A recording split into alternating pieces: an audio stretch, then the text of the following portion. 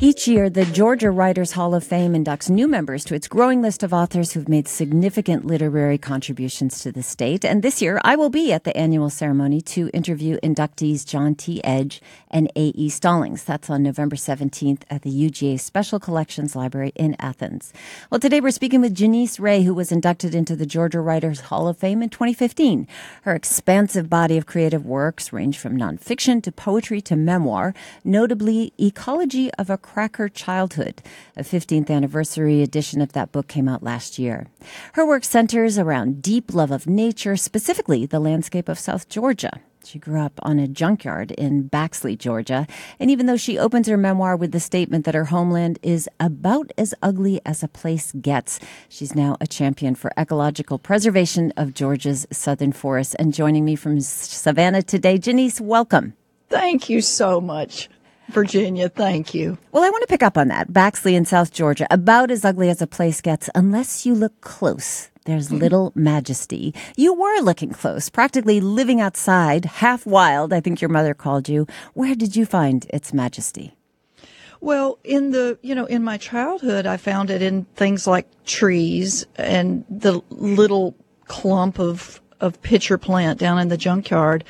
But of course, when I could get away and look back, I saw more of it.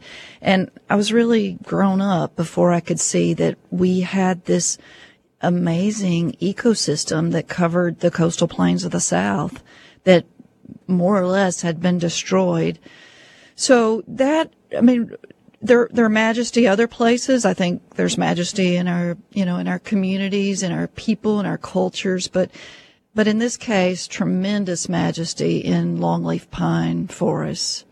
And you use in that memoir, and I think in your poetry, you use your family story to tell a larger story about the uniqueness of this southern forest in Georgia, specifically the longleaf pine. What is it unique about this tree for you?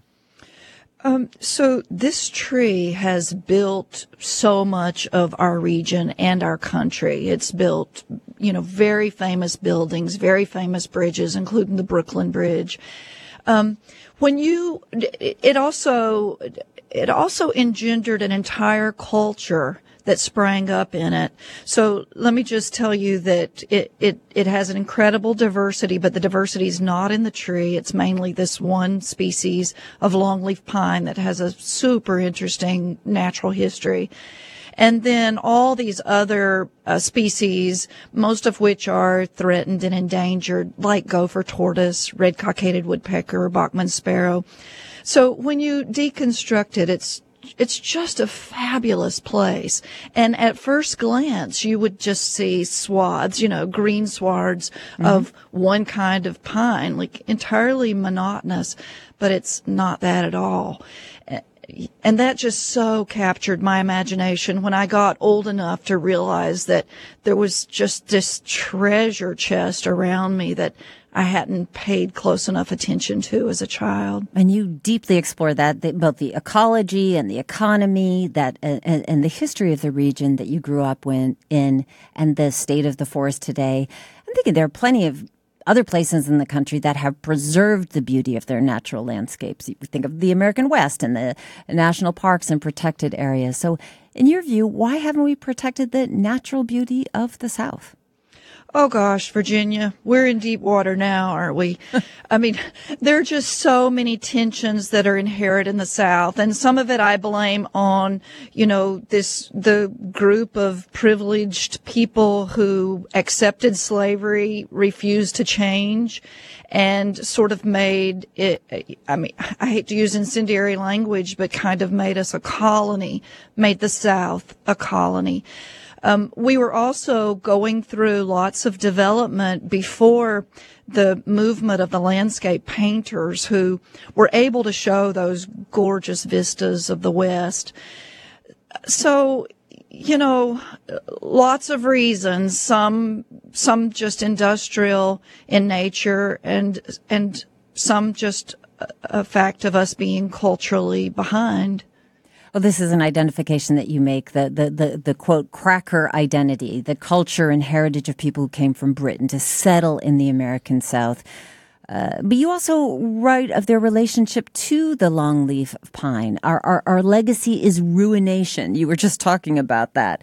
Mm-hmm. What's it like to hold both of those identities so closely? One of loss and, as you put it, colonization, and also, an identity of joy and familiarity. Well, I would say, 40 years ago, when I was a child, it was so much easier to do that because I could see so freshly the beauties and joys of my culture, this thing I grew up in. But as time has passed and as there has been a distillation of elements that aren't so supportable, I'm honestly having a harder time with that. And, we could go very far into that, but I think we can just end it there. We have both, and yet if we continue to lose our best and brightest children to urban areas, to areas other than the American South, what is left here is a kind of fundamentalism that isn't pretty.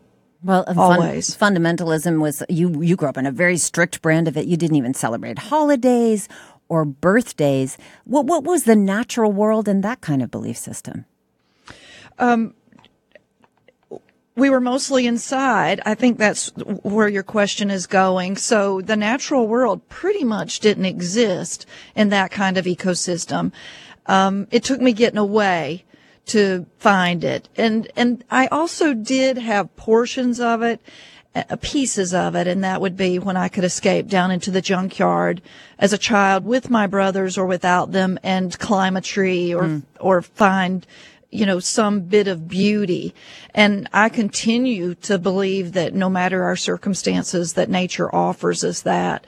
And my abiding hope for my work, for this book, for our lives is that we all learn to look at nature and that we learn to honor it, to give it rights, to live more sustainably on this, beautiful, heartbreaking planet we live on. You, I think, rebelled, it's safe to say, became a bit of a hippie after you left your home. But this term, cracker, this is both insult and term of endearment, depending on who's using it. And as time has passed, there's different kind of sensitivities to it. What kind of feedback have you gotten from embracing and using that term? That's so funny. What's funny? Almost immediately, the first reading I did, somebody in the back stood up and asked what I meant by the word cracker. It's just, it has such racial overtones and so forth. And I am not sad that I used it. I think it does. I want to believe that it means a poor Southerner, and that, I was the first generation in my extended family to go to college. And so when people like me finally got to college, we were given the tools to write about our lives. And so I'm part of this great cadre of memoirists like Mary Karr and so forth who sprang up. So I can't say that I would write that term differently if I were to do this again, but it has been a question that I've had to answer over and over. What do I mean? In this case, I mean it to be like hillbilly would mean to a person from a mountainous region, just a flatlander who's poor. And in terms of could it be white? Could a cracker be white? Could a cracker be black? I personally think, could be all of that.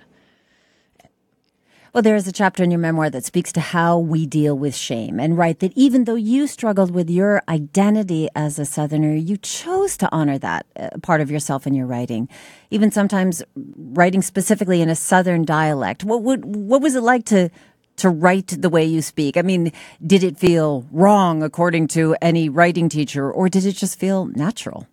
Well, it certainly felt wrong to my editors. Yeah. I got some wonderful, copy edits back there. You just cannot use the word fixing to say, I'm fixing to go make a cup of coffee here. So that was a trip. Well, how do you see the role of writing and art more generally in bringing attention to that majesty and the changing face of Georgia's forests?